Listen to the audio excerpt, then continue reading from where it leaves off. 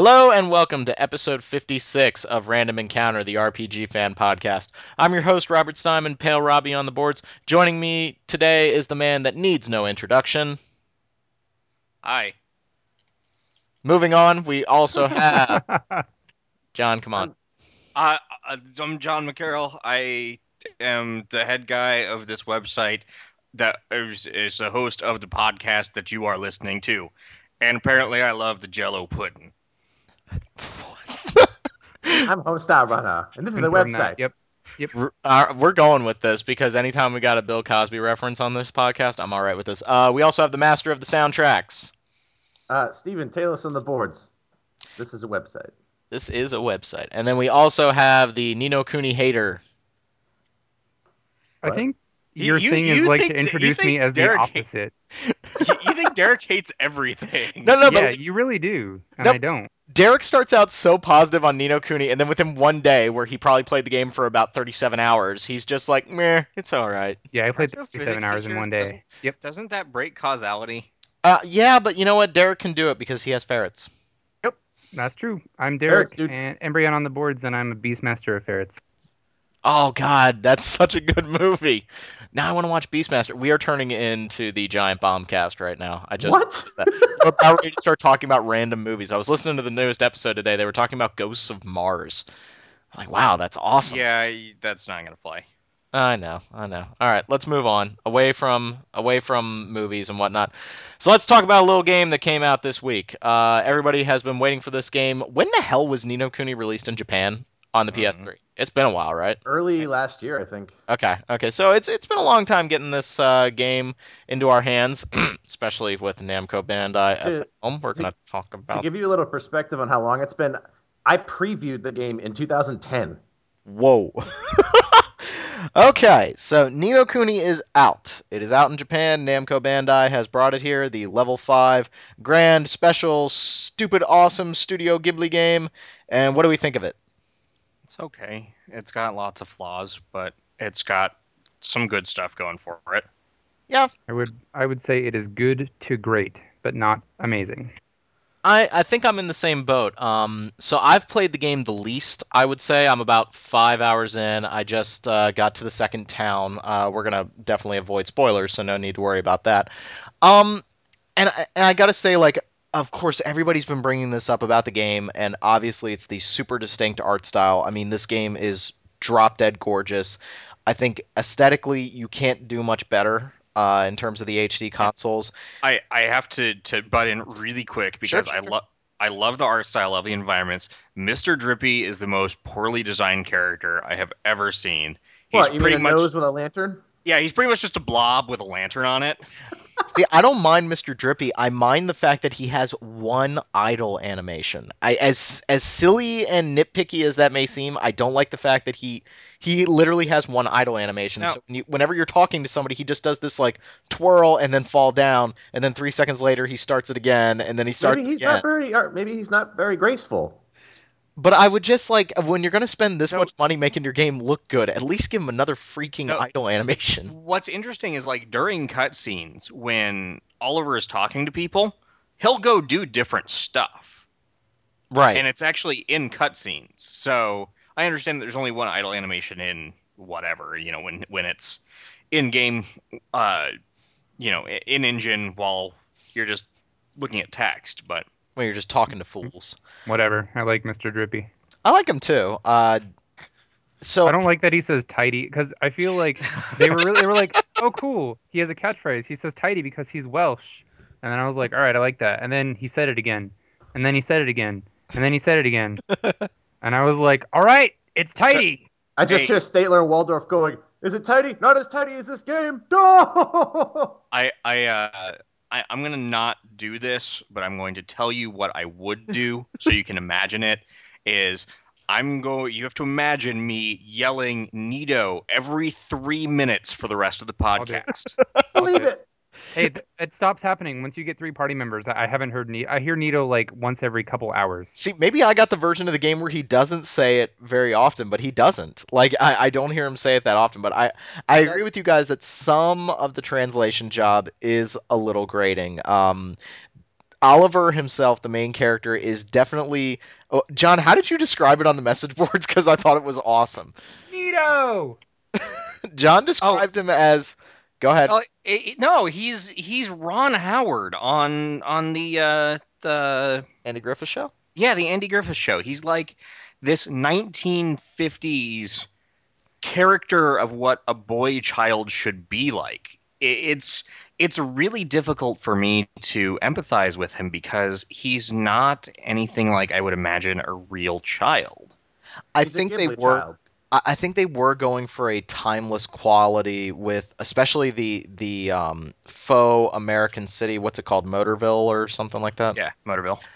They're going for like a timeless 1950s quality, which I think is very endearing, and I think it's a cool idea. You don't see it very often in video games, but I do agree with you is that Oliver does kind of feel like he's just pushing the story forward right now. Like he doesn't he refuses the call right at the beginning, which if you read the hero's journey, like he has to do that right away. But then within 3 seconds, he's like, "Oh, okay, this sounds like fun." So he has a motivation in the game. You know why he's going about doing what he's doing, but there's not really a whole lot to him, and I think that is a little depressing. I think the real characterization comes through in the character designs and in the other characters in the game. I think they're a little bit more bringing to life the Studio Ghibli feel. I don't know. It's Ghibli, by the way. Is it really? Yeah, Okay, whatever. I don't care. but it's I don't know. I feel like the girl's like, look at me. I'm the girl in the party. Well, is she the girl in the party?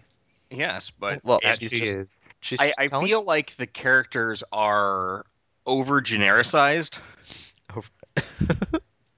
Like they're meant to be tropes, and they're tropes, but they're nothing more. Yeah, I would agree with that. And I like this game a lot. I really do. And I don't want to be I mean, I don't want to be too hard on it is what I was going to say, but I'm not going to mince my words or not say what I think about it. But I do feel like it tries really hard. Like I feel like they try to oversimplify to charm you, but it works in reverse. If that makes sense. Like look how, like this is a fantasy game. Look how fantasy it is and look at these character archetypes. And then there's never really anything else to it. I mean, I feel like each character has had a story arc because I'm near the end of the game, and nothing has really happened to make me care about these characters at all. Even Oliver, who's fine, they're all fine, but none of them are exciting in any way, and I It sounds haven't a- been It sounds surprised. a lot like, a lot of level 5 games. I mean, Dragon Quest notwithstanding, but like Rogue Galaxy, you have all these great setups with these, tropes and stuff, but then it never really goes anywhere. It's just, okay, yeah, Jaster is always just the roguish hero. The girl is just the girl. And I think that's a pretty common thing with level 5. I think that I agree with you guys that the characters are maybe boring is the wrong word, but I'm not falling in love with They're them just as typical. yeah. They're just there. There was something really special about Dragon Quest VIII's characters like those, like Yangus. I freaking loved him. Like I thought he was awesome. I loved that entire cast. I loved what they were all about. I was expecting to have the exact same interaction with this cast, and I'm not. But at the same time, I really, really do like the world. I love the monster designs in this game, like up and down. I find them to be hilarious. I'm one of those guys that giggles when somebody is called like what's the robot rabbit thing called? It's like a robot, but it's actually a rabbit. Like I'm that guy. So it has like pun names like They're Dragon like Quest. rabots, right? Yeah, rabots. Okay, okay. I love that stuff. That stuff I makes also me love the giggle. puns. It makes John me does not. giggle. I know. No. Well, John is your Meowjesty. That's him. That's how you should have introduced him. Oh, I missed a perfect opportunity. His Meowjesty of RPG fan, John Hey. Miguel Carroll. Hey, look, I've been playing VLR lately. Cat puns are all what's up. So I think the world is what I'm finding most interesting about Ni no Kuni, not so much the characters. To move away from that because that's all the aesthetic stuff. That's all the stuff that's really, really fun. But I think the thing that's really causing the most controversy with this game is it's either you like the battle system or you don't. And John and I, while we were waiting for everybody to jump online, I was saying to John, I think this game's problem with its battle system, and the reason why some people have been particularly harsh on it, is I think this game does a terrible job of telling you how to play it. Excuse me, little burp there. To the point where John was saying that he doesn't like to play a game where he ends up having to control a character and cycle through menus in order to perform actions. Kingdom Hearts, like, yes, is I hate that. But as I am cutting Rob off as he's about to explain what I'm about to say, but Rob mentioned to me that apparently you can control the menus using L2 and R2 while you move, and I had no idea. The game never told that to me. Yep, that is in the manual for the game, and I also saw it on a Kotaku preview for Ni no Kuni, and that's part of it. Is like I've gotten to some of the early boss fights in the game, and I really like, if you don't have the rhythm down with this combat system where you're swapping characters in and out, and as soon as the stamina meter on your familiar starts to get low, you need to bring them out so that they can recover. You control Oliver because he can do a lot of damage very quickly with his spells, and you can get some distance between the enemies. You're constantly looking for green orb pickups to heal yourself or blue ones to recover your magic. There's a lot to this game's combat system, and I can't tell if it's needlessly complicated or if it's brilliant yet, but I think the game is doing a crap job of telling me how to play it. I think that the game is sufficiently complex. Like, while it's a game that has a very childish aesthetic, it does a really sufficient job at letting you min-max and really giving you depth to work with. It's not quite a tri-ace game, but it's got systems that function well. I think that I have to agree with Rob. The game does a really, really bad job of explaining how things work. But I feel like if you take one or two elements out, like if you were to take glims out, I wouldn't feel so bad about the battle system. Like, and see, I think the glims are necessary. Now, what exactly are the glims? Are those those are the orbs that are randomly dropped in battle. If you do something well, like if you block at the right time, or if you counter an enemy at the right time, you'll get these orbs to either heal yourself, recover your magic, or you get the giant wow orbs that are like these gold things that make you perform a special action. I got one of those on a boss fight, and it was awesome. I was doing like 8 damage to the boss. I bust out this spell that does 145, and I was like, oh yeah.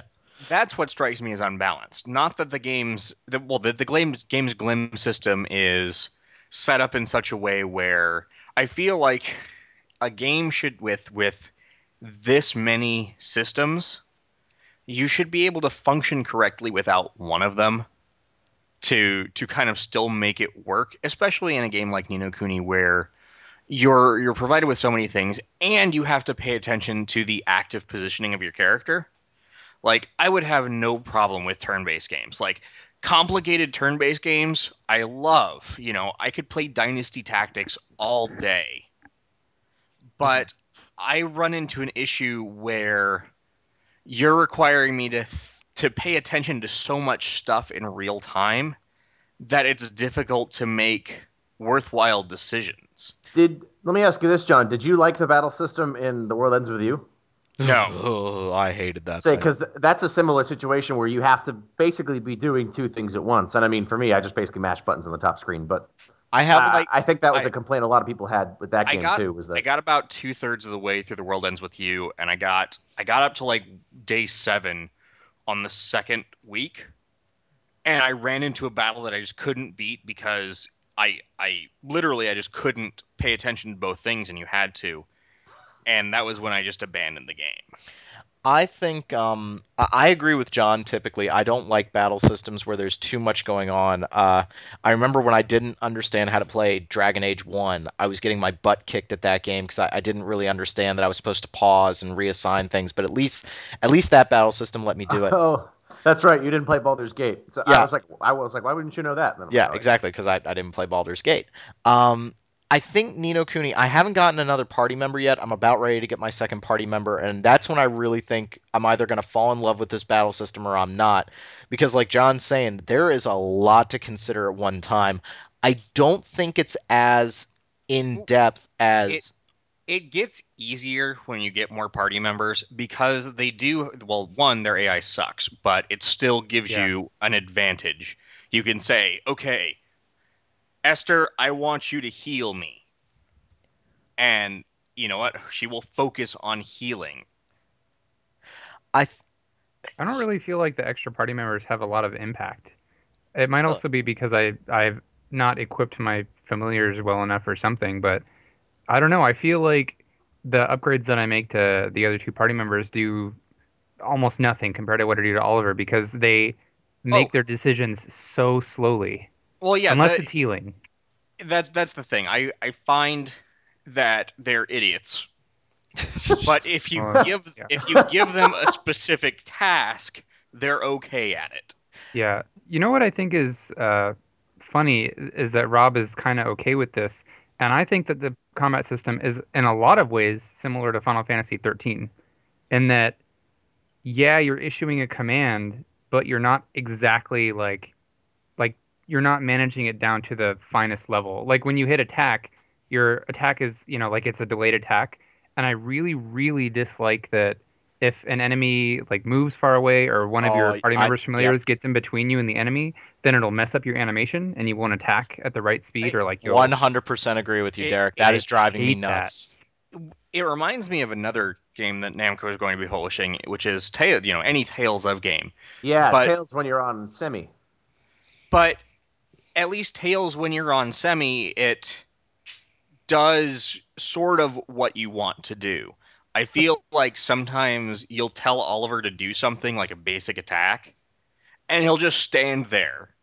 I'd be like, "Oh yeah, there's an enemy over there," and then 3 seconds later he'll go attack them. But it is kind of frustrating that enemies will kind of dodge you just because of basic movement that you have no control over. What I'm having trouble with is when I first throw my familiar out at the start of the battle, I tell him to attack somebody, and then the other enemy will move in front. And so now he can't attack the one that I told him to attack, so he's running up against him, like literally just pounding in front of him, Yeah, and he's that's getting exactly what I attacked. meant. Yeah, and Exactly. I definitely see where you're coming from in terms of this battle system being reminiscent of Final Fantasy 13. I think it's more interactive than 13. I think 13 is a more passive game. Not just because of the way that the battle system opens up to you, but there are moments when I'm playing Nino Kuni where I'm like, holy crap, need to block, and like I hit circle to break myself out of the attack animation, hit L2 over to defend, and then I hit defend, and I feel like I actually defended. I I feel like there's more of a tactile feel there. See, I actually have to disagree with you there because I ran into that a lot in Final Fantasy 13 and Final Fantasy 13 2, where it's like, oh, that enemy has started his massive attack animation. I need to turn everyone into sentinels right now.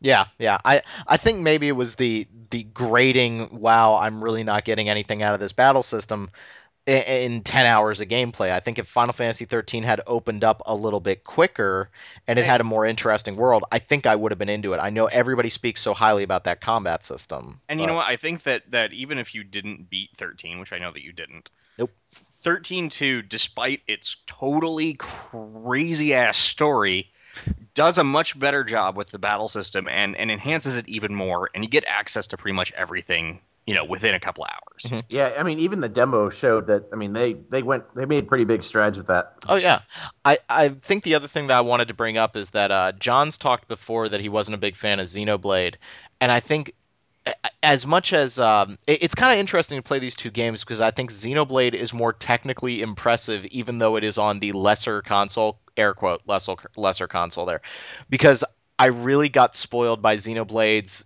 enemies roaming the environment, and you don't have to break into a battle animation or a battle arena in order to fight them. I love that about Xenoblade. Xenoblade has the same kind of combat system where all the gears are working, like John was saying with Ni no Kuni, and if one gear breaks, you're absolutely screwed. But the way Xenoblade handles that is that if you over level in that game and it's extremely easy to over level, then you can just tank everything in the game and you'll be like 2 to 3 levels over the boss, and you won't even have to worry about tactics because your characters are all so powerful they can handle it. And that's a negative for me too. Yeah, yeah. Meanwhile, at the end of Xenoblade, where I was trying to rush through the game, I was then under-leveled, and I quite literally couldn't do any damage to the enemies. So it's kind of like, I think Xenoblade got away from that by completely unbalancing itself. Meanwhile, Ni no Kuni can be really freaking hard. And I still feel like I can get away from the battles. I feel like I can manage to fight through, but I think if they were just like one or two more levels above where they are now, I would be completely screwed and I would have given up on the game because like when you walk into a new area, the enemies go from being like, "Oh, they're cakewalks" to "Whoa." Well, I think it's kind of funny, and we talked about this a little bit before the show, was when you go into the desert before Al-Mahmoud. Al-Mahmoud, is that the city? Alma Moon, I think. Al-Mamoon. Okay. You go into the desert before Al-Mamoon, and the game pretty much goes, hey, you should run away from battles because you're not going to be strong enough to beat these guys. And they are right. Yeah, no, they're right. If you go into battle, you get your butt kicked. But I feel like that's poor design. I would agree. I think Ni no Kuni to me is the JRPG, and I want to talk for a second about some of the response to this game, but I want to get my thesis out here. I think Such an academe. I have a thesis here. My students listen to this podcast on occasion. That's a shout out to my D period class right there. I think Ni no Kuni is the natural. Excuse me. Ni no Kuni is the traditional Japanese role playing game, warts and all. It has the big, huge world that is just ripe for exploration.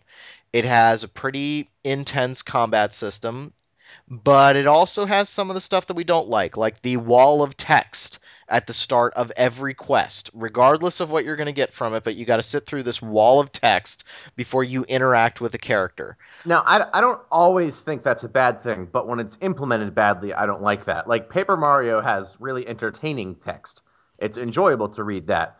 Whereas in some games you get like my spoon analogy, you get the long story of the woman with her magical spoon collection and how she made great soup and bubble bubble bubble bubble bubble and then finally, hey, can you find me a spoon? Yeah, this game does that a little bit, but what I find interesting is that a lot of people are attacking this game for that, and then I'm the one guy in the back who puts up my hand and goes, and Zelda gets away with this. Why? No, nope. I don't give Zelda a pass for that in Skyward Sword. We didn't let it pass for that, but I love Skyward Sword, but that was so aggravating. Yeah, I think After listening to that.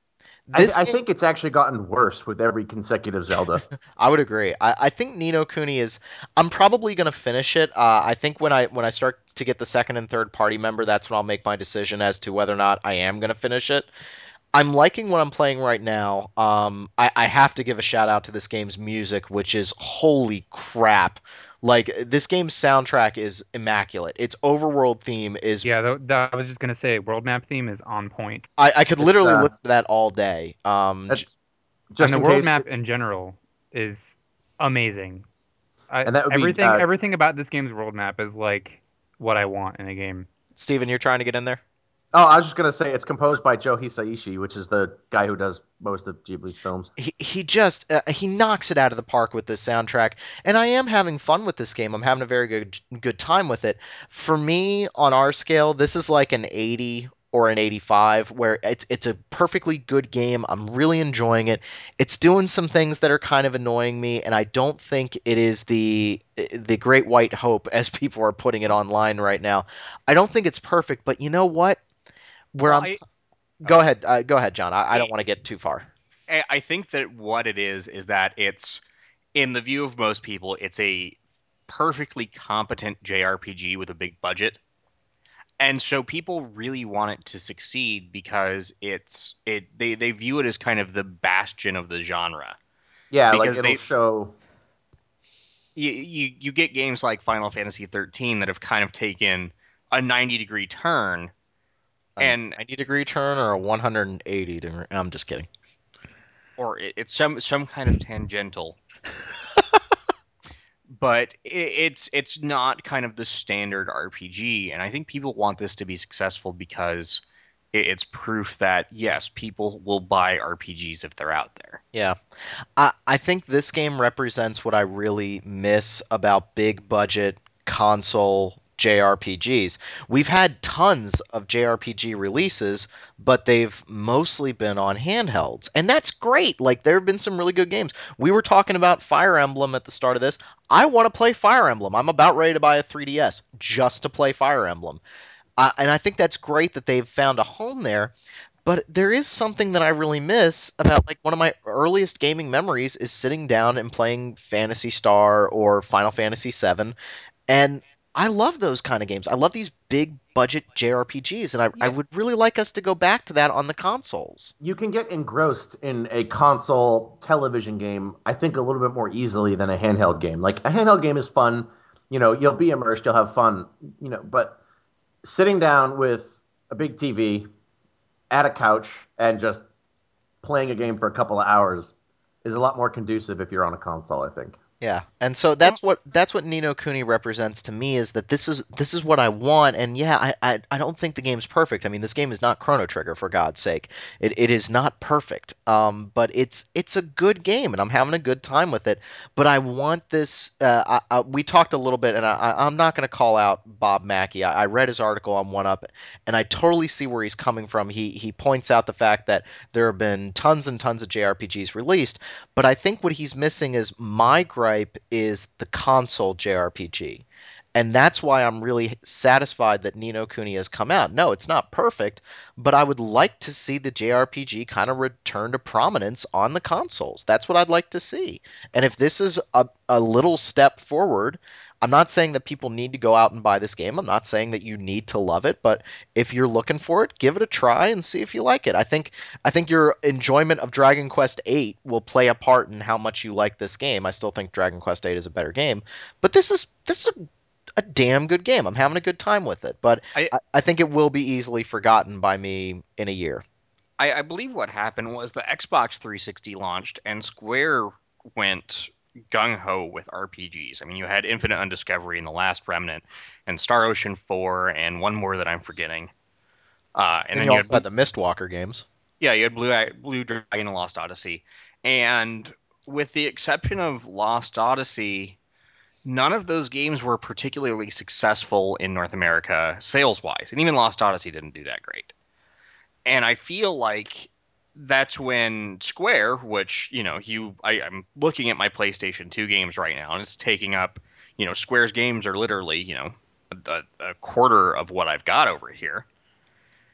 And them taking a step back kind of took out the biggest name in we're going to put huge budgets into our RPGs, and it pulled back. You even had the really bad strategy games for Xbox 360, like Operation Darkness and Spectral Force 3.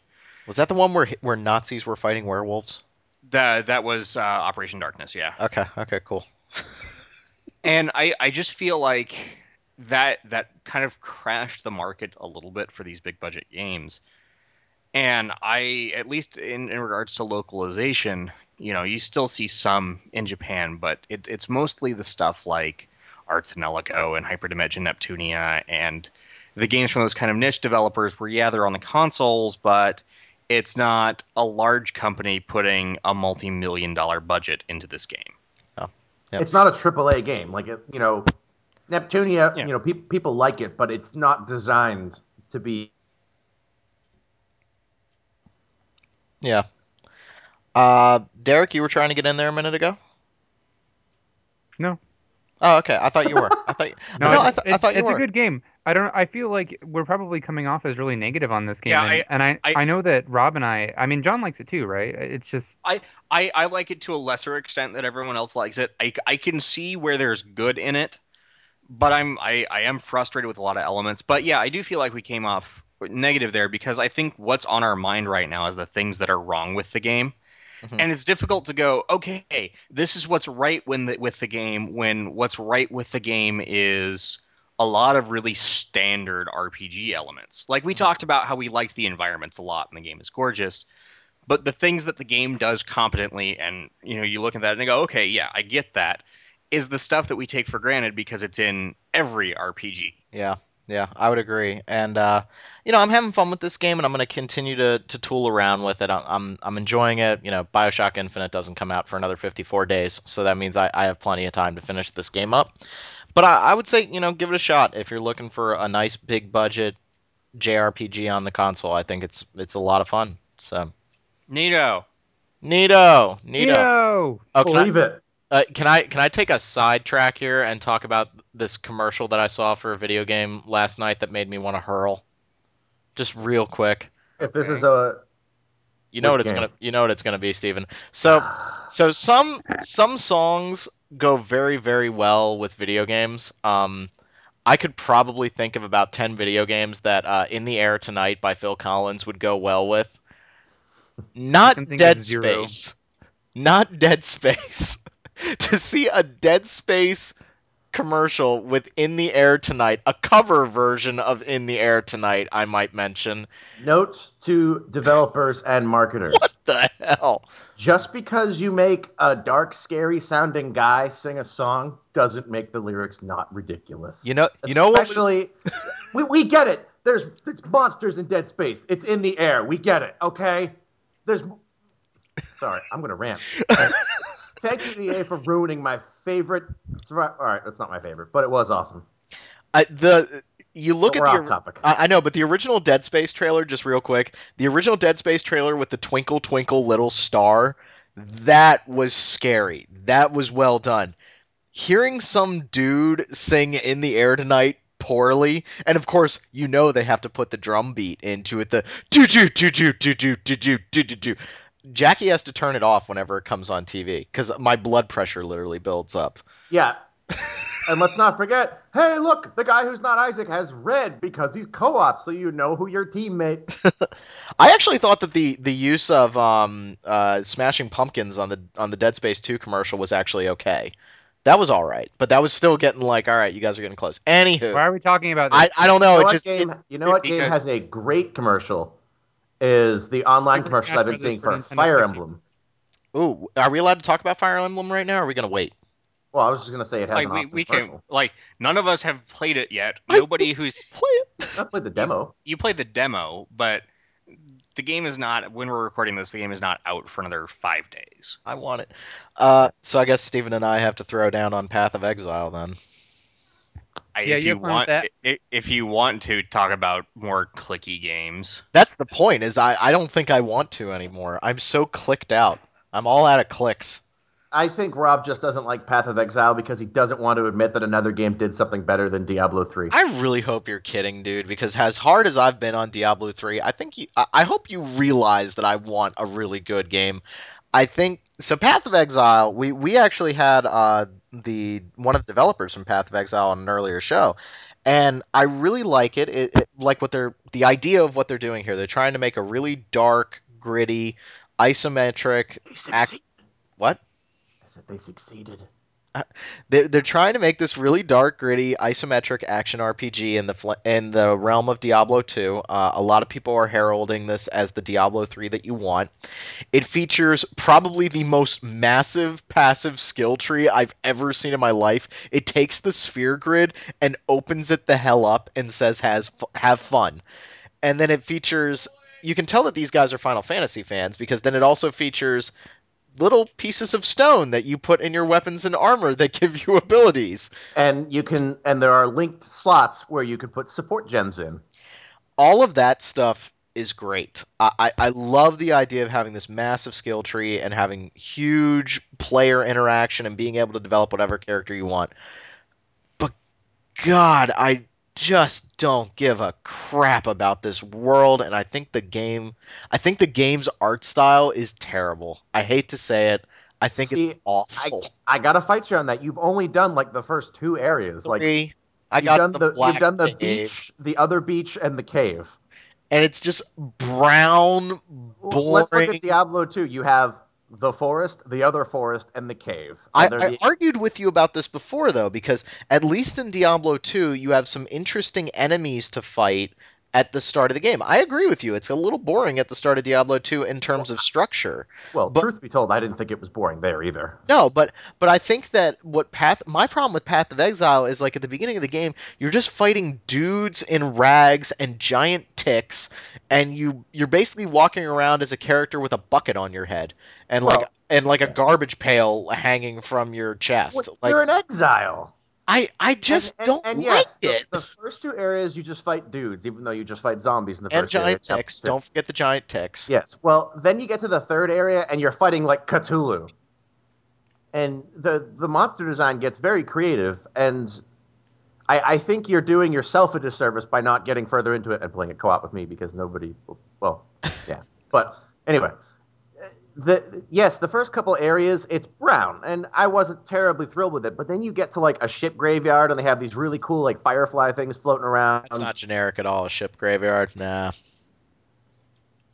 Like Diablo 3 isn't generic. Yeah, Come dude, on. let's be honest. Not Diablo stink. 3's story is worse than this game's, and the art design in Diablo 3 is fantastic, but it's also generic. I think my so like the art design thing I can agree is a totally subjective thing, and to me this is like Dark Souls if you just pulled the camera up isometric.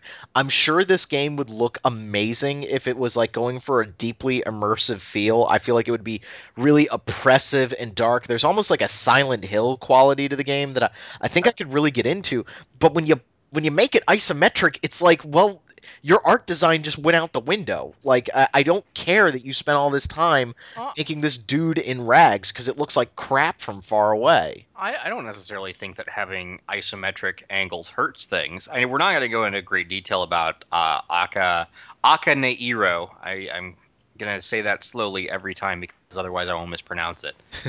Which has a very distinct art style Absolutely. and does what it does there very well. And it's all from an isometric angle. No. It's not the isometric thing that's a problem, but like remember with Diablo 3, they said they tried to go for a really realistic look with the 3D engine, and the screenshots that they've released, like it looks generic. Granted, that was 10 years ago, so of course it's not going to look that good now.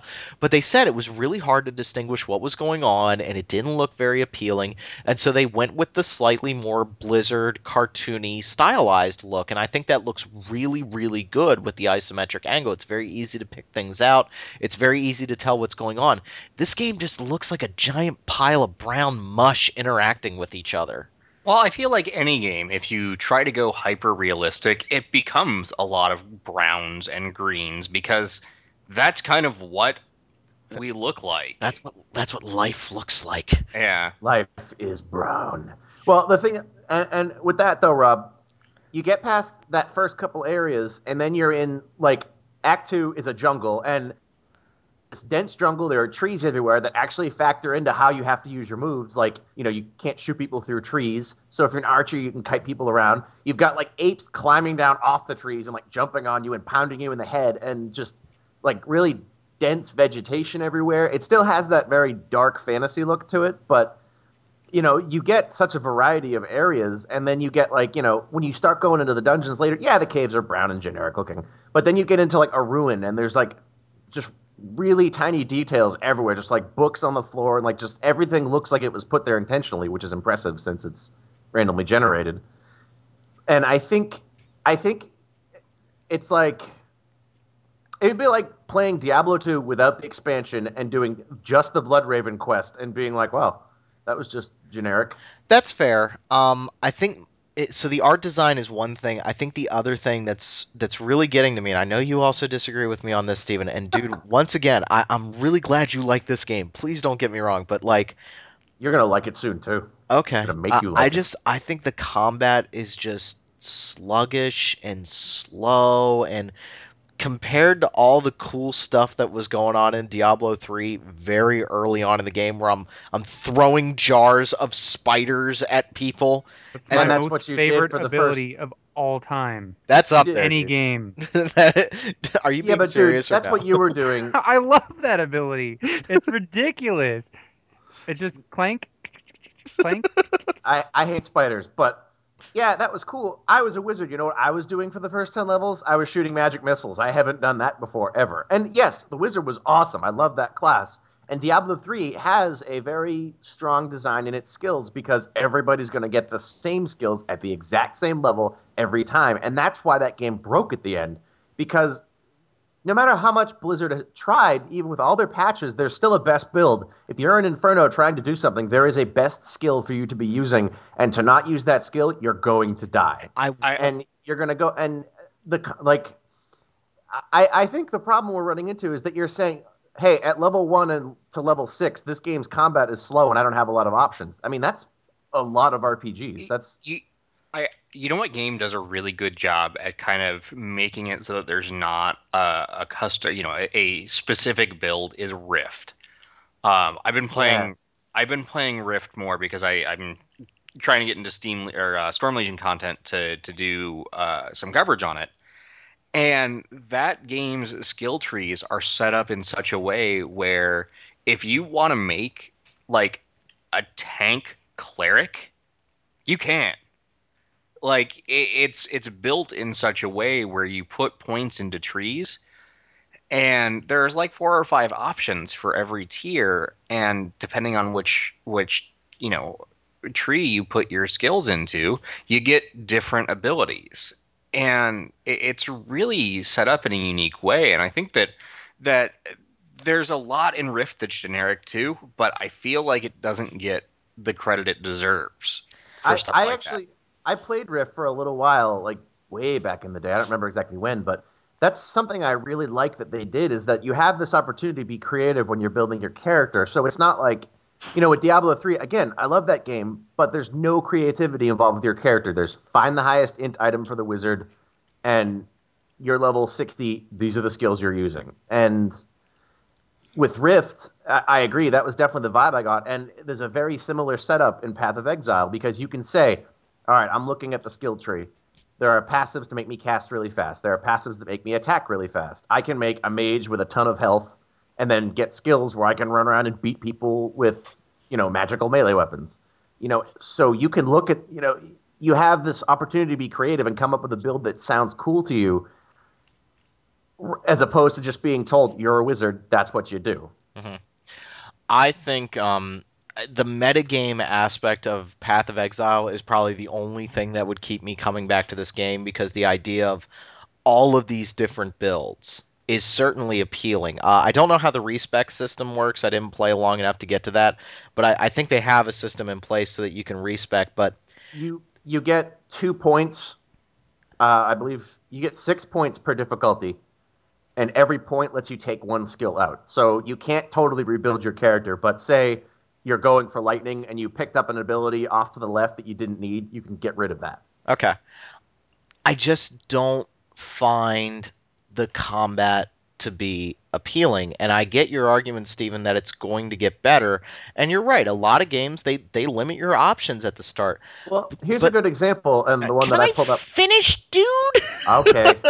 I know you love this game. I know, but like I don't think you're hearing me. I think you're dude, I love you, don't get me wrong, but I think you're dismissing me a little bit here. I Go on. I just feel like when I'm hitting something in this game with a skill, something is lacking. It doesn't feel like it's connecting. It doesn't feel visceral. It feels very, very passive in the way that Diablo 2 felt, even more extreme than Diablo 2. And I think that the smackability, for lack of a better word, is something that they really worked on with Diablo 3, and they made isometric action combat, RPG combat, feel visceral. And I just wish this game had that feeling. I wish it had that tactile feeling. I quite literally feel like I'm clicking things when I play this game, whereas in Diablo 3, I felt like I was unleashing an unholy army of the night with spiders and hands clawing people and freaking Molotov cocktails coming at things. There was something very visceral about that, and I feel like this game doesn't have it. And it's like John says, why would I click on something? I hear my mouse clicks in this game, and I readily feel the mouse clicks. It just doesn't feel like I'm doing anything literally more than clicking. I don't know how else to describe it. It just doesn't feel. It doesn't feel like I have a connection with this game. It just feels like it's like a browser game. I hate to say that. It just ugh. I agree with you on the Diablo 3 aspect that game feels fantastic, but I also think this game feels that way. Like, I just played a browser game. Trust me, it doesn't feel like a browser game. Like, I know exactly what quality of clickiness you're talking about. I just don't agree that Path of Exile has that quality. Maybe I haven't found the right And character class. Maybe I just haven't found my thing yet. I mean, it's possible you may not like it, but I think, again, I'm sorry, Dave. I think Torchlight 2 has that really, really, like, you hit stuff and it's like, oh wow, look at that, my little blue ball hit that guy, cool.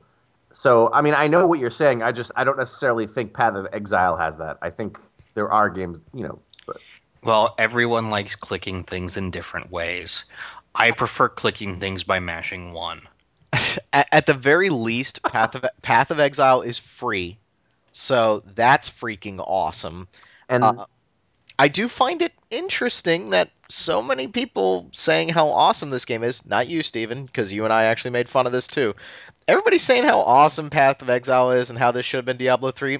yep. If I'm not mistaken, this is also an always on online game.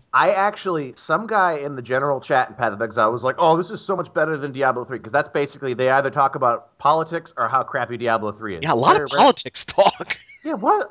I don't get it. Yeah, but that aside, some guy goes, "Oh, Diablo 3, yeah, and always online. Pfft, we need single player." And I wrote, I go, "This game doesn't have single player," and he was just like, "Yeah, well, yeah, I didn't expect it in this game." I'm like, "Oh, here we go." Yeah, And then I just pointed out that the internet likes to hate Diablo 3. I think the internet has a reason for hating Diablo 3. Maybe hate's a strong word, but I think people have a legitimate beef with Diablo 3, and Lord knows I hope they make it better. But that really irks me. That really irks me that people are still complaining about always on and the always on online component with Diablo 3, and then Path of Exile comes out, and it's like hipster Diablo all over again. I think the perception of a series has a lot to do with it. Like, I have complaints with Diablo 3, and I love Diablo 3. My complaints are I think they can fix it by totally gutting the item system and just rebuilding it because I think it doesn't work the way it is. It functions, but it doesn't get to what I find addictive about Diablo. Diablo? I blew myself. Let's try not to talk anymore about Diablo 3, or else people are gonna come after us. So I'm not trying to cut you off, Steven. Finish up your point, and then I don't want to talk about Diablo 3 until the expansion comes out. But then I think there are people who are just like, oh, I hate Blizzard because Blizzard is big and rich and pandas are terrible and WoW is crap now and everything Blizzard makes is crap and StarCraft was disappointing. And I think there are just people who want to hate it because it's Blizzard and they work with Activision now. Admittedly, pandas are terrible. I actually really liked Pandaria. I know you did. I was being funny. I heard people really dug the Pokemans thing in that. Okay. No, the Pokemon stuff is great. I suppose I should stop playing Rift and make it so that we are doing some new stuff, yeah? We got lots and lots of news to talk about right now. Oh, yeah. Do we want to start with Nintendo coming out swinging? Yeah, what's up with that, dude? They just showed up and said, wow, man, here's some games that are coming out. It didn't, what's-his-face do a deep bow? Like, didn't he do the deep bow? Like, I'm sorry we didn't have any games coming out in January or February. Oh, yeah, the Nintendo Japan president. Yeah, I think Iwata did the deep bow. But it wasn't the I'm humbled deep bow. It's the screw all of you guys. How do you like me now deep bow? Yeah, it wasn't the deep bow of I'm sorry we lost all your credit card information. It wasn't the Sony deep bow, but it was a deep bow. But yeah, so Nintendo comes out swinging, and we got a new Zelda game, right? My favorite 3D Zelda, no less. Eventually, but we got Wind Waker, yeah. Yeah, Wind Waker HD. It looks so pretty. Here's what I love. Okay. I will freely admit that when I first saw the Wind Waker, I was laughing and I thought it looked like crap. I will freely admit that I thought it looked like crap. And then when I played that game, I was like, all right, you did good. This is pretty awesome to see this in motion. So yeah, I'm a convert, and I think Wind Waker looks incredible, but I will at least admit that I thought it looked like crap. And now everybody's talking about how this is like the best Zelda game ever. I'm like, do you remember the uproar when this game was first announced? I remember Penny Arcade's comic was the best because they had the one where it was like the guy on the internet message board, and it was like, lol, Zelda, more like Zelda. So we got Wind Waker HD. They talked about this was the big news story I wanted to talk about was they are apparently going back to the drawing board, whatever that means, with Zelda. They're throwing out everything that they've ever done with Zelda, and they didn't say that, but they're looking at everything. I think what they're doing is they're not going to follow the everything has to be exactly like Link to the Past, which has been every Zelda game since Link to the Past. Yep. Yeah, like one of the examples they gave was, well, having to complete dungeons in a set order. And that sounds really cool because then you run into like a Mega Man style thing where, oh, it's the best order to complete these dungeons in. Well, but you'll probably. I think it's more. I hate to say this, but I think it's more that you'll be able to go into Dungeon 3 before you do Dungeon 2, but you might not be able to get very far in Dungeon 3. Because you haven't beat Hookshot Man yet. Yeah, I think it's. Hookshot. I think it's kind of. I don't know, John. I can't tell if you were being funny or not, but I think it's going to be like that where you don't have the tool from Dungeon 2. So Well, guess and what? You can only go for like the first three but, rooms of Dungeon 3. there are games that do that very well, where Yeah. they cut off exploration to you because you don't have whatever. Yeah. But yeah, no, there's like Hookshot Man, Archery Man, Bomb you know, Man. Bomb Man. Actually, some of these could actually and probably are Mega Man bosses. Yeah, Sheepman. And then they talked about the potential of multiplayer. Zelda to me, I totally agree with John's statement. Is that I've been playing the same Zelda games since what 1992. It's been a while, and like as much as I love some of these Zelda games, I don't love all of them. But like I've really liked a few of them. I think Majora's Mask was the first one to really try to do something new. And I would like to see Zelda become more a series of not not like scariness, not horror, but I want it to feel like I remember holding the controller in my hand playing the original Zelda and being really nervous and like not knowing if I was going to be able to beat that skeleton like in this room just full of like whatever the random enemies in Zelda were called. And now Alpha. Zelda's become so like easy and the combat's not really any element to the game anymore. I would like it to be like, all right, dude, you're in this dungeon. You got a limited amount of health. Go to it. So I got to go back a little bit because you just said multiplayer for Zelda, and it was like, ah, rah, rah, multiplayer. You know what? The GameCube Four Swords, Was fun as when hell. when you played it with Game Boys, it was awesome. Yeah. Yeah, it was. And now we'll just all have Wii U gamepads, except what they can only use two of them on the. Too, yeah. Well, but you Still get cool. I think the Wii U stuff is much better for asymmetric gameplay. Like Yeah. if Namco doesn't port Pac-Man Versus to the Wii U as a downloadable title, Oh, that I'm game gonna- is so good. I'm gonna drive to Japan and punch them. I've been No, no, no. I don't think you understand. I'm not going to fly to Japan. I'm going to drive to Japan.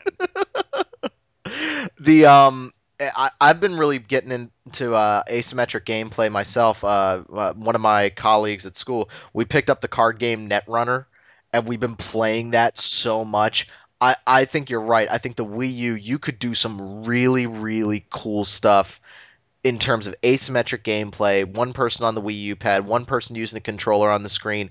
Pac-Man Versus is a perfect example. These are the kind of things that need to distinguish the Wii U from the other consoles. I think it's all coming. I think unfortunately it's going to be like with the 3DS and the DS, it's going to take some time to get there. Which I have to totally give a shout out to Fantasy Flight. Their living card games are awesome. I haven't been able to play yet, but I got the Netrunner, like the core box or whatever, and It's so Mostly- good. mostly based on John's recommendation and the fact that the art on the cover is awesome. Dude, it is so good. Like that, I'm on a real sci-fi kick now ever since that Cyberpunk trailer. And yes, a big shout out to and it's cheap as hell too. You can get it for like $25 off of various gaming shops. It Great. pretty much. And they have several of them. There's like a Cthulhu one. There's a Lord of the Rings one. There's a Star Wars one that just came out. Pretty much, if you like playing collectible card games, Magic the Gathering, Yu-Gi-Oh, any of those kinds of games, and you're tired of spending crap loads of money, grab these because they have set. Like you have, like the base set has like I don't know, 250 cards, something like that. Maybe less. I don't- Yeah, it's something like that, and you can And then- get the boosters afterward. Yeah, but when you buy a booster, it's not like buying a Magic booster where you buy it and there's 160 cards in the set and you get 15.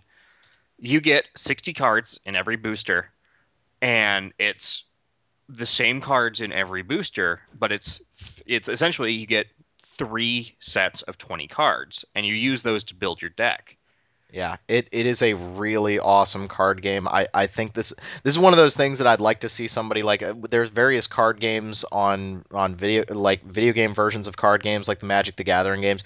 This is a perfect candidate, and I really really enjoy it. And to get back on task with the asymmetric gameplay, I think there's nothing wrong with that. And it kind of gets to what we've been talking on the boards a little bit about balance. And it's like by trying to make everything balanced, you stop making things special. Yeah, I'm gonna write an editorial on that. I've been messing around with it, but really, like that unpredictability and just that whole aspect of chaos is what makes it fun. I mean, not everything works well that way. Like you don't want a fighting game to be unbalanced, but Well, I mean, I look at some of my favorite games in regards to looking back and thinking, you know what, I really had fun playing those, and I get a lot of Tri-Ace games in my head. I get, Valkyrie Profile 2 and Star Ocean 2, and even though the story was awful, Star Ocean 4, and these are all games that had totally breakable systems, because let's be honest here, if you're playing a Tri-Ace game, nothing is going to be balanced. I, And I, I was going to agree with you. I just remember Star Ocean 2 getting the one sword after the arena and just breaking the game in half. That's why a lot of people have the groundswell that's kind of been picking up in recent years for Final Fantasy VIII. You know, the much hated Final Fantasy for so long, and now people are kind of looking at it with a more positive light. And the main reason I'm reading why people love it is because it is so breakable. They're like, if you sit down and plan out your characters, you can have Squall just super powered like 5 hours into the game. Like he's like, a god. It's like, oh, you're outside Balam? That's funny. You have 255 strength. You know what? I there's really only one reason to like that game, and it's Triple Triad. I'm just saying. Oh, well, You actually like Triple Triad, or are you being facetious? No, Triple Triad is awesome. Okay, it's a fun Sick. card game. I hate it. Triad. I hate it when the game cheats, but the game just hardcore cheats where they're like making up rules and stuff. I hate that crap. But anywho, so more Nintendo stuff. go play Netrunner. Go get Netrunner. I need someone to play it with. Dude, when I'm at E3 next year, I am playing with you. So you just gotta wait a year. More Nintendo stuff. There is a new Xenoblade looking thing. Holy crap! What I think it looks more like. It's Monster Hunter, but still, it's like Phantasy Star Online, but Xenoblade. Whoa! Like, but that game made a damn statement. Like, whoa! Even if it's not a single player Xenoblade sequel, or like a Xenoblade sequel where other people can take control of the teammates, I would still play a game set up like Xenoblade that's designed to be like Phantasy Star Online. I think that would be awesome. So you would play an MMO? No. Phantasy Star Online is clickins just without a mouse. I really, really liked Xenoblade. I said in my review that I really did wish it was on HD consoles. To see just these big, open, lush fields, to see characters running around it. Xenoblade, to me, has spoiled me so much. I said it in the Ni no Kuni part. I don't want to go into a random battle anymore after playing Xenoblade. I'm like, I want the battle to take place right there. I want to grab Rob and smack him because the things he's like, oh man, I love these things. I like being able to explore a living world, is like every MMO ever. And I tried to play Guild Wars, and eventually I got bored of the combat. Just like I got very far in Xenoblade, and I actually wanted to say this in the Ni no Kuni portion, but I was afraid that Derek was going to cut me. I think Xenoblade shows you everything in the first few hours, and you'll really, really enjoy it. But then eventually it starts to like, wow, you don't really have anything new to show me. No. I think that's where that game suffers a little bit. Meanwhile, Ni no Kuni spends a little too much time not showing you stuff, but then you get excited when something new opens up. That was just the thing. Like Xenoblade hit me over the head with like every freaking mechanic that the game works with, and then it doesn't really have anything new to show you after that. It's kind of like, yeah, here's everything. Lord of the Rings Online had an awesome world to explore. Progression in that, at least. Yeah, like, there is the like learning new skills, skill trees, new characters, and I did feel like the skill trees were still a little bit like, okay, now it takes a minute and 1 second and 1.3 seconds to cool down instead of 1.4, but still, I did love the game. Anywho, the new. We don't need to talk about Xenoblade. Whatever that thing was. But the new one looks awesome. Yeah, and then when he got into the mech, I was just like, done. I'm in. And when he got into the gear, I was like, please let me these be customizable. Please let me name mine Alpha Weltall, and yeah, that's pretty much all I need. yeah, and I don't care if you crucify a furry. I don't care. I want this game. I want it now. Take my money, please. Whoa. I do think, and see, I say all that, and then I'm going to complain about the internet reaction with, oh my god, but it got me excited. It got me excited to see, like, this reminded me of like those old school clips that used to filter out of E3 before we had like the huge amount of coverage, and like we'd be sitting at home and we'd see like a 30-second trailer and we're like, what the hell was that? I don't know what that was. What the hell was that? I want to know more. Like this had that feeling when we saw it. I'm pretty sure we're going to see more of it, if not at E3, definitely Tokyo Game Show. And it got me excited in a way that I haven't been excited about a video game for a while, where you see a snippet and nothing. I thought that looked great, and I got to give him credit too for immediately calling out the composer. I was like, wow, that's rare and awesome. Yeah, But it's going to be Xeno something or other. I think it's pretty. I mean, Xenoblade 2 most likely, but it's going to be Xeno something or other. or it'll be a retelling of Xenogears, which would be Dear awesome. God, no! Please, please, no! I can't go through that sewer level again. Please, I still have nightmares about that sewer level. Please move on, John. It So looked awesome. the last thing from this is the one that we have the least amount of detail on, which is Shin Megami Tensei X Fire Emblem or Crossfire Emblem. What? Yeah, I think we can just sum it up with "Buh?" Which That's when you're What apparently, was that? apparently this game is going to just destroy you. Is this? Well, I can't wait. But Here's yeah. my question: is this more a strategy RPG with Shin Megami We Tensei know nothing about this game. We just know that Mara should be a playable character, and so you can have Mara and Marth in your party at the same time. Okay, I mean, I'm so intrigued by it that I'm like, I think that it's likely that this will be a strategy game of some kind because Yeah. it makes sense. I love strategy games, but it makes sense that this will be a strategy game of some kind because you have Shin Megami Tensei games that have you look at Devil Survivor that are grid based. You have lots of monsters. It works, and I really don't think you're going to see kind of a crossover game that doesn't allow you to see as many characters as possible. Yeah, I think strategy RPGs are a good method for including a ton of characters while still making them distinct. Yes. Speaking of crossover strategy games, did you guys cover this on the last podcast? No, it happened afterward. Project X Zone for 3DS is coming out in North America somehow. what is this game? It's a Namco, Sega, Capcom crossover strategy RPG. Oh dear Yeah, God, I have no idea how that game is coming out here. It's gonna be Yeah. Cosmos beating up Jill Valentine. No, isn't dude. The characters come as either singles or pairs, and one of the sets of characters is Telos and Cosmos from Xenosaga, which is awesome. And another one of the sets is Mega Man X and Zero. So I bought the game.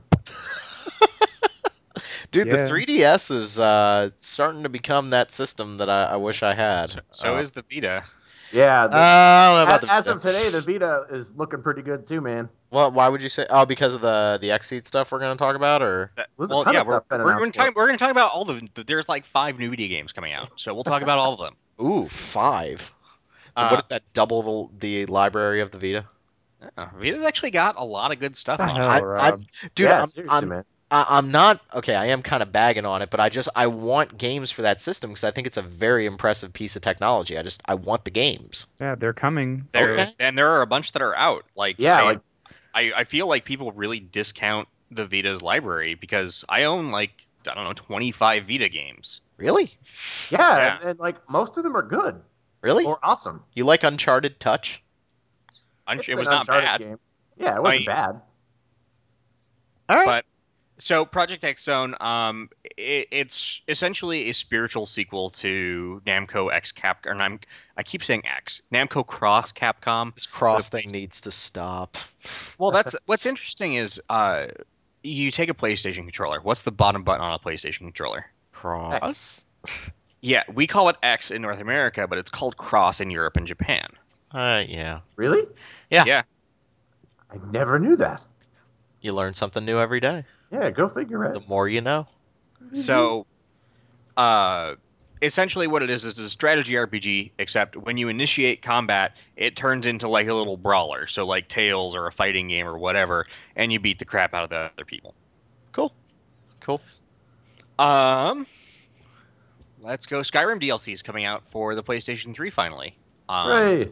Really soon. So they just announced that they were in approval process for all of those. So Dawnguard, Hearthfire, and Dragonborn will all be out soon.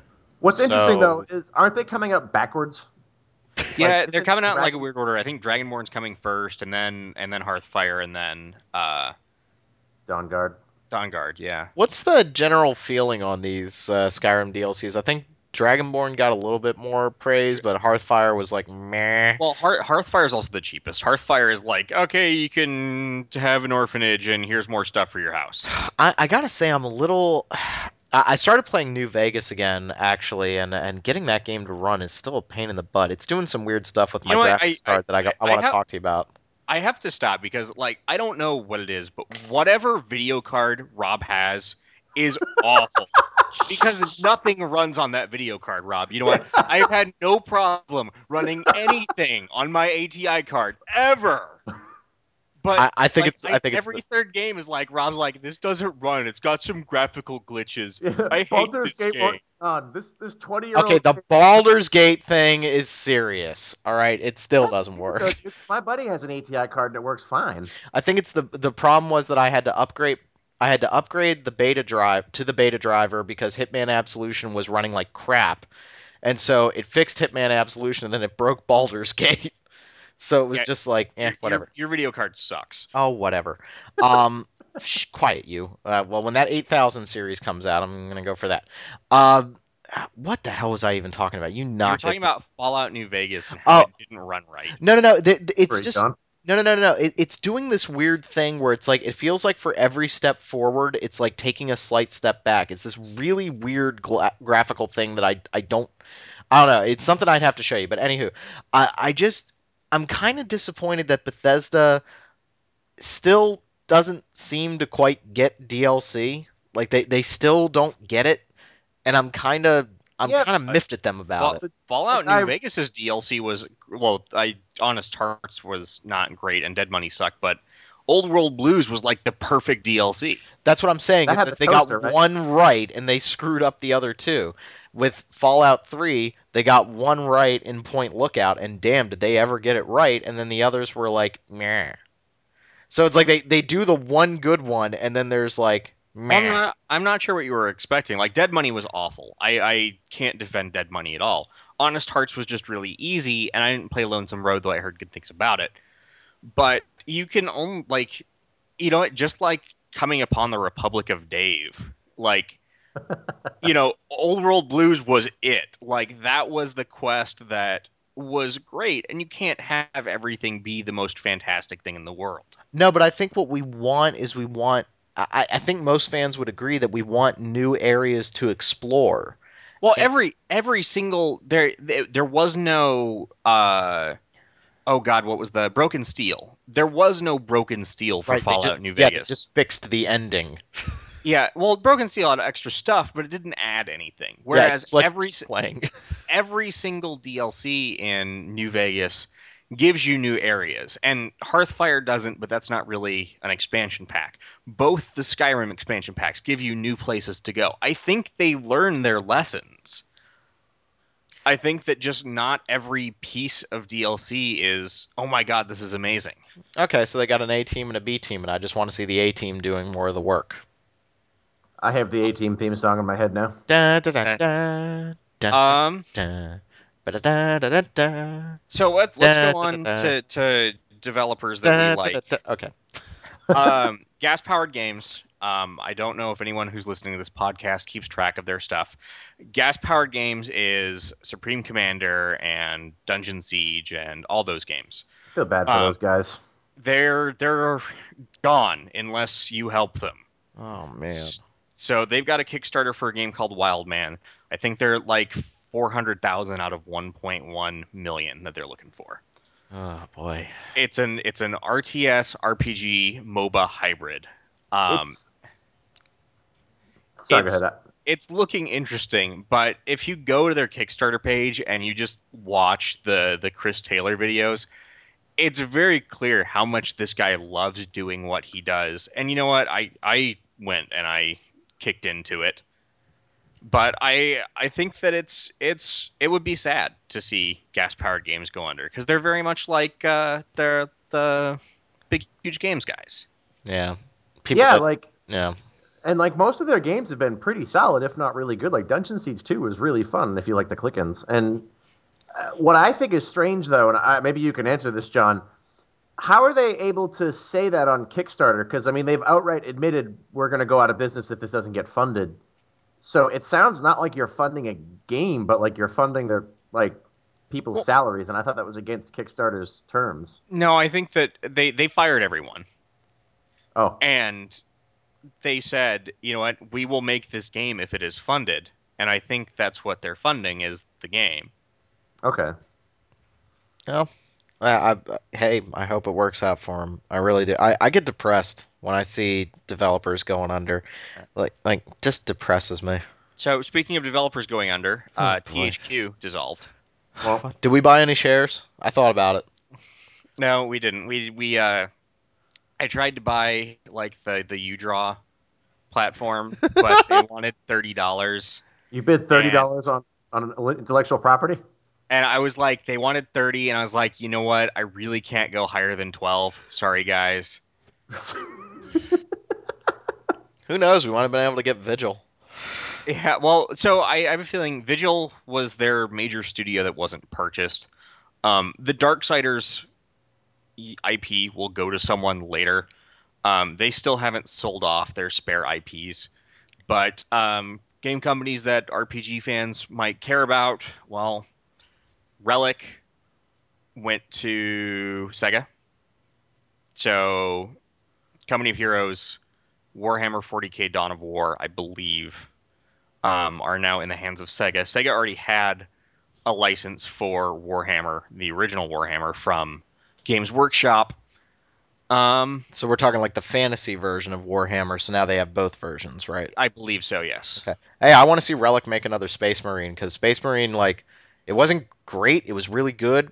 Like that's a good foundation. Like that to me could be the jump from Uncharted 1 to Uncharted 2, where like Uncharted 1 had really good ideas. I want to see a Space Marine too. So please be working on that. The Please only do. please look forward to it. The only true RPG in their lineup was South Park: The Stick of Truth, which Ubisoft purchased for 3.2 million. Holy crap! I'm glad. I'm glad that they were able to sell that to somebody because that game needed to get made, man. I still don't. We've been snake bit by some South Park games. I'm hoping. Well, how many of those South Park games were developed by Obsidian? Yeah, Obsidian with actual funding because Yeah, that's the other part of the equation, guys. Is the Obsidian having enough time to finish this damn game? You know what? I look at Dungeon Siege 3, which was done by Obsidian and gas powered. Yeah, who needs multiplayer in a PC game? No, dude. No, Dungeon Siege 3 was a really, really polished game. You may not have liked it very much, but it wasn't nearly as buggy as their other stuff. Well, yeah, I think if they have more focus, and this goes for every game because every wide open PC game is buggy, but they had focus in Dungeon Siege 3 and they were able to create a very cohesive product. I just couldn't get that game to run on my graphics card. I'm kidding. But... All right. Let's go over the pond. Let's talk about some Japanese stuff. Other way across the pond. Yeah, other way across the pond. I don't care about Europe. Well, I mean, technically you can go either way across the pond. Yeah, you go much further if you go that way. Moving on. Get on with it. Atelier Ayesha is coming from Tecmo Koei to North America in March. The Urban Atelier. Why isn't Tecmo? She's a hairdresser.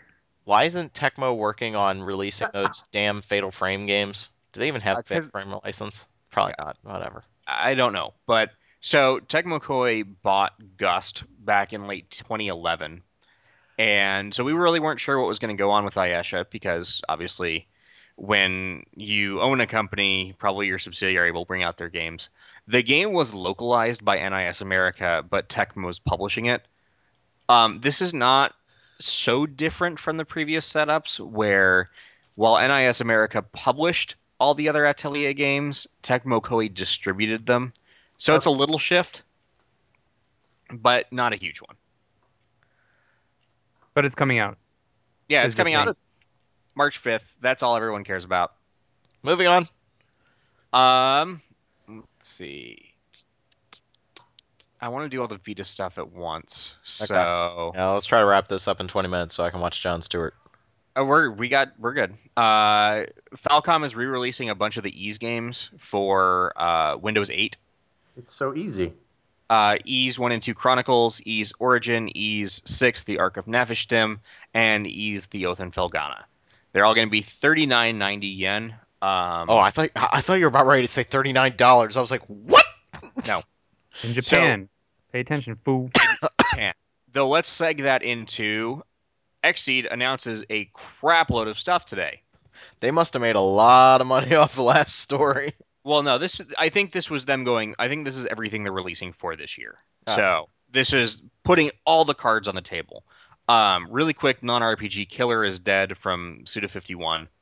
So it'll look cool but play like crap. Lovely. Hey, No More Heroes was pretty fun. I would say Shadows of the Damned was pretty fun, except for like that section with the big boomer. That sucked. So, Xseed has 4 or 5 RPGs technically coming out this year. They had previously announced Pandora's Tower, which I don't think we talked about because it hadn't been announced previous podcast. Yay, Operation Rainfall. Yeah, no kidding. 3 out of 3. I want to try that. That will be out in the spring.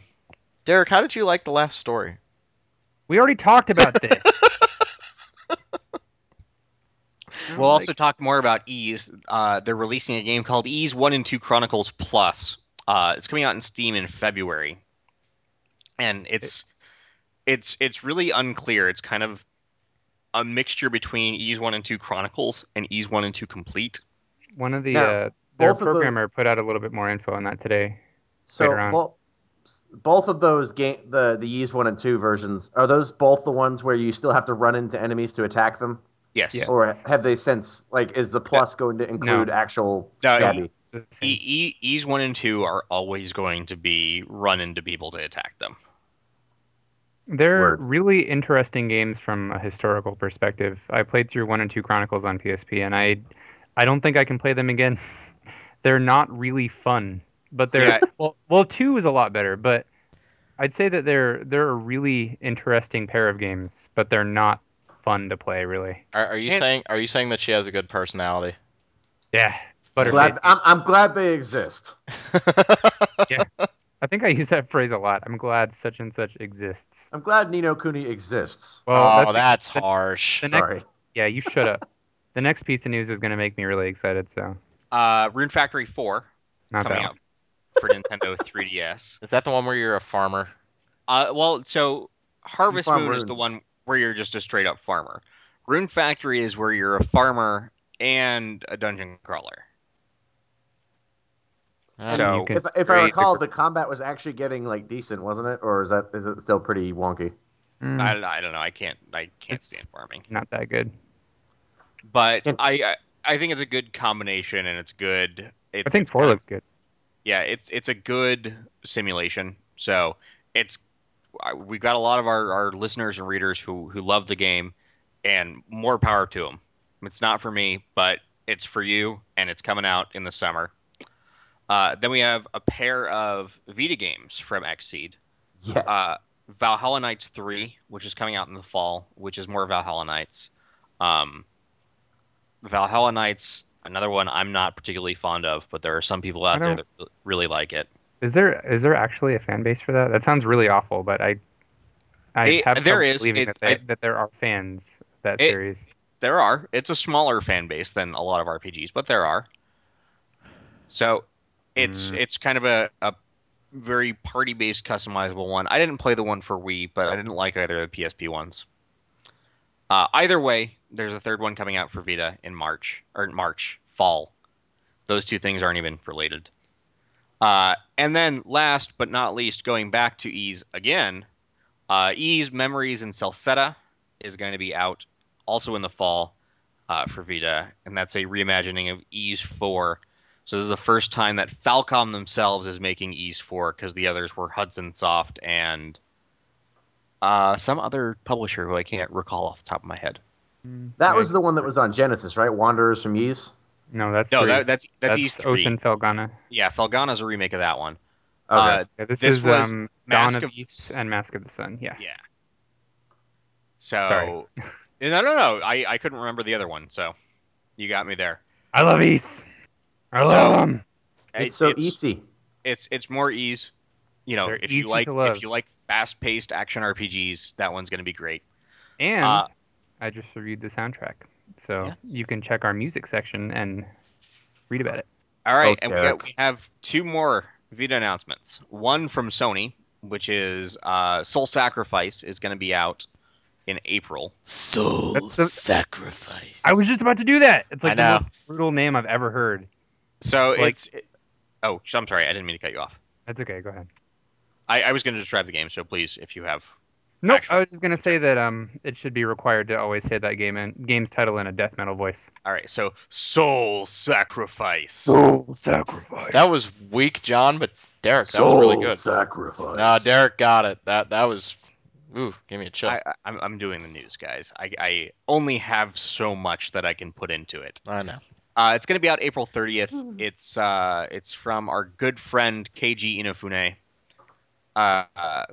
It's going to be like kind of a RPG Monster Hunter hybrid thingy, because every game that comes out in Japan has to be some kind of monster hybrid hunter. Is this the game where the Monster. dude rips out his spine? Fine, he It's a uses it as a sword, yes. That's just metal. That is Metal just- is a good description. That Also, is it's just composed by metal. Wataru Hokoyama and Yasunori Mitsuda, so... You know what? There was a game I played when I was like 8, and this just goes to show you that, you know, kind of not everything was vetted quite as well, called Bioforge. I remember that. Is an Origin game. You know, I couldn't have been 8 because it came out in 95, so I had to have been at least 11. But there's this blue guy at the very beginning of the game, and his arm has been cut off by like a laser fence, and you can pick up his arm and beat him with it. So this is not the first time that you're able to use someone's own body parts to defeat them. Just saying. You don't want to know. Yeah, what you we're could do it in talking Dead about, Space. chat. Sorry. Definitely not soul sacrifice. Derek and I are having fun in the chat room. Anywho, souls. So if, Oh, I you, messed up. I broke my own rule. if you pre-order Soul Sacrifice, Soul sacrifice. you get some costumes. As well, if you pre-order the game, you get access to the Japanese language pack for free. So Which if is you really cool. yeah, if you want to play the game with Japanese voices, pre-order it and you'll get it for free. Otherwise, you'll have to pay for it. It'll probably be like $5 or whoever knows later on. So if you want to play Soul Sacrifice, that's what There you you go. should do. I'd give it about a 7. Good job. I can't talk now, but luckily I'm on my last story. Not related to Hopefully the it's last not story. the last story. Ugh, ugh. Muramasa Rebirth, also coming to the PlayStation Vita, courtesy of Axis, which means that hopefully it will have a much better localization than it had under God. Ignition. I'm sure Mhm. it will. I'm sure it will. That was It one of the can biggest only problems go with the up. game. Well, they're fixing the two things that were really wrong with Muramasa, which was A, crappy localization, and B, jump being mapped to a button. Yeah, before if you played the original Muramasa, you had to jump by tapping up. Now it's Oh. The worst thing ever. It's like when you go to somebody else's house and play Smash Brothers and they haven't configured the controllers and you're pressing up on the stick and it makes you jump and you can't win. I use that to jump occasionally. You know. shut up. No, you don't. Derek, I will, Shut your- Derek, I will destroy you at Melee. oh, Alright, so it'll just be we're not Be a doing this now. bloodbath. So I want to say, I think it's. You were saying earlier, John, that Xseed's putting all the cards on the table. I think that's a calculated business strategy because the Vita had kind of a sparse lineup coming up, and that console needs to sell more before people are going to commit to developing for it. So by showing, hey, we've got games that are definitely coming out on Vita, I think it's going to encourage more people to start doing that. And then once more, people are like, oh, games are actually coming out for the Vita, they're going to go and actually buy it. Yeah, See, that's go ahead, John. Oh, I hope so. There's lots of stuff for the Vita that I really like. Like Rob was just saying that there are no games. I'm looking around for my Vita so I can look at all of my games because I buy them digitally. Yeah, I have tons of games on Vita that are all good to great. I think my problem is that I just don't see, like, you just announced a bunch of games for Vita. The only one that I'm really interested in is Derek. You're interested in Derek? Oh, wow. I thought Derek. you were getting married. Yeah, That's Derek. flattering. For God's sake, Derek, What? do the thing. Oh. Soul sacrifice.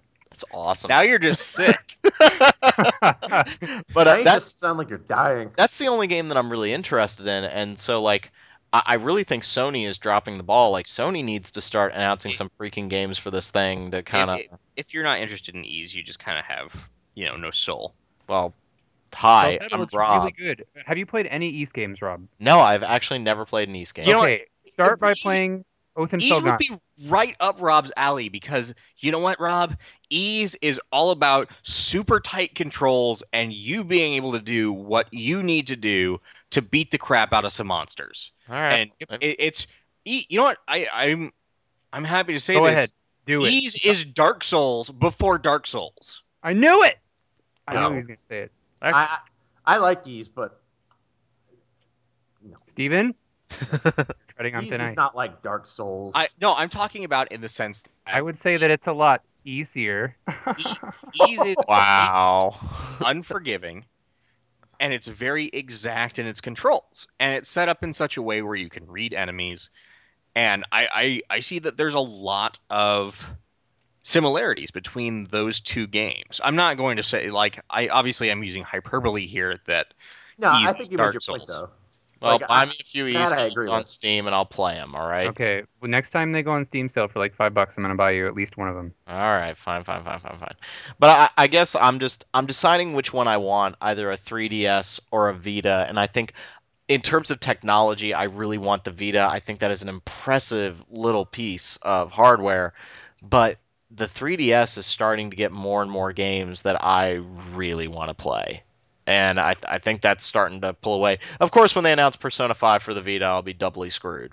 So, Oh, did you guys talk about Soul Hackers coming out in April last we did. podcast? No. Okay. But, yeah, that's coming I up. thought we Oh did. no. You know what? We talked about that a little bit 2 podcasts ago because I remember I did that one. Okay. So is that it for news? That is it. That's most of the major news. So Okay. Are we gonna see? We're recording this on Thursday night, and like right before we jumped on here, of course, Sony released their February 20th trailer. So are we gonna see the Orbis? Do you guys remember that Game of the Year podcast when I was all like, hey, they're going to announce PS4 this year? Well, okay, yeah. Well, wonderful prediction there, sweetheart. Okay, are we actually gonna get it this year? I think so. yeah, you know what? We were talking a little bit before the podcast. Rob was not sure. You know what? It comes to a point where, yeah, games get delayed, stuff happens there, but usually when it comes to hardware, at the point that you're teasing it, it's done. You know what it's going to be. It's just a matter of getting it produced and getting the dev units into developers' hands. My only thing is that remember that the PlayStation 3 was supposed to have the worldwide launch in the spring, and it didn't happen. I think if Sony's going for a worldwide launch, I think they would have learned from that, though, because they are going to want to get out before Xbox because, now the sales have come out that, PS3 has outsold Xbox. But Really? Xbox is perceived as the quote-unquote winner because... Well, it's by far the winner in North America. yes, that's Yeah. what I was going to say. Okay, but when you take in all the other territories, I mean, Sony's kind of got a stronghold in Europe, especially. Yeah, so the PlayStation 3 has outsold the Xbox 360 worldwide, but the Xbox 360 still far outpaces the PlayStation 3 in North America. Yeah, So I think we'll definitely see the PlayStation 4. I have a feeling it's going to be the PlayStation something. I don't think they're going to be 4, isn't it? In Japan, 4 is an unlucky number, if I'm not Well, mistaken. yeah, I guess it's the same. Depending, it's she or yon, and she is deaf. Okay. I don't think. It's obviously not the same Nope. kanji. No, I don't think it'll be the PlayStation 4. I think they'll try to distance a little bit from that. It's gonna be PlayStation with Retina display. PlayStation 3S. Though the one thing that I saw that actually might be realistic is that if it is indeed a console that will support the 4K by 2K resolution, calling it the PlayStation 4K. I still think that is. I was actually Not like talking that with a title. colleague of mine today. I definitely agree that technology moves incredibly fast, and I remember when HD TVs were $6,000 and they came down super fast. But I think we're kind of hitting a barrier right now with how quickly you can download information, and unless the bandwidth in this country starts to come around a little bit and get with the rest of the world, Google Fiber. I I don't think you're going to be able to output those kind of resolutions. We still, the standard for Well, HD televisions is still 720p. We're not talking about streaming, Rob. This is Right. not like the you can send a 4K picture over HDMI, like, Right. but yeah, you're not going to have streaming 4K. And you know what? You look at when the PlayStation 3 first launched and the Xbox 360 first launched. The original Xbox 360 didn't even have an HDMI port. Yeah. Yeah. I just think 4K. I think there's some logistical issues to get over, but I agree with you guys. For just content, although even then, you're getting to the fact where some movies on double layer Blu-ray discs, it's not enough. So where do we go? We got to create a new proprietary type of seat. Well, they've already basically created high capacity Blu-rays that are playable by modern players. So I mean, I don't feel like that's going to be an issue for them. Okay, as long as I told you guys, I just bought my Alien Anthology, and I love that thing on Blu-ray, and I'm just like, I don't want to do another upgrade in the next 5 years. I'm gonna be very annoyed if all of a sudden it's like Blu-ray 2. No, I have a feeling Blu-ray like or Blu-ray is going to be the format for now. Yeah, You know, it's for a while. when the original PlayStation launched, DVD kind of hadn't taken hold yet, but it was out there. Yeah, my first DVD was The Mummy. That was my first DVD that I watched on my PlayStation 2. fun movie. It was pretty enjoyable. But I think that we're going to see Blu-ray as the format from now, and I think that probably even whatever the next Xbox is will use Blu-ray as a media. Ha ha ha ha ha! Sony guts inside of a Microsoft system. Nah, it has Well, I Sony mean, guts. Blu-ray was designed by like Toshiba too, and like It has Sony no, guts. that was HD DVD. Sony But guts. Sony guts. No, it's going to use HD DVD because that's it's a totally living format. my parents actually own an HD DVD movie, and I was like, "What even is this?" Is it Transformers? No, it's Letters from Iwo Jima. It's going to run on DivX. I can't take that seriously ever since Penny Arcade made that a character. Are we just about ready to wrap this up, boys? We're done. We're just shooting it now. All right. Well, thank you everybody for listening to our podcast. As always, make sure to send us email. We got a lot of email requests for some more retrospective shows, going back and looking at some retro games. Still have my copies of Shadow Hearts. I think I don't even believe you. I'm so done hearing about this. I have them. I swear. Nope. I want to see a think- picture. I actually just Sure. bought Dark Cloud 2 as well. I think that we have Fire Emblem in February, but other than that, there's a pretty big lull. So That might be a good time to. yeah, Yeah, I kind of agree There's- with you. There's like Etrian Odyssey and Atelier Well, Aisha. that don't know the what- entire month of February, like Etrian Odyssey comes out at the very end of the month. Yeah, and Fire Emblem at the beginning. So that's 4 weeks. Yeah, but I'll probably be playing Ni no Kuni for all of those 4 weeks. Maybe. Well, we can always do a retrospective about games that we have played because Rob's never going to play Shadow Hearts and we all know it. Yep, it's true. No, you know what's gonna happen? He's gonna play. He's like, "Look, I appreciate where they were going with it. I like I'm it. actually into it. but- When I started it, I really was into it. I was like, Oh, you need this is fun. like that's gonna be one of those cases where I explode if you have like negative things to say about it. Like, I'm literally just gonna be like, All right, all right, all right. So I will play that. So yeah, we're definitely watching those podcast emails. We're thinking about new stuff to do. We got lots and lots of games to talk about. Please give us reviews on iTunes. We love to read those. And thanks again for listening, everybody.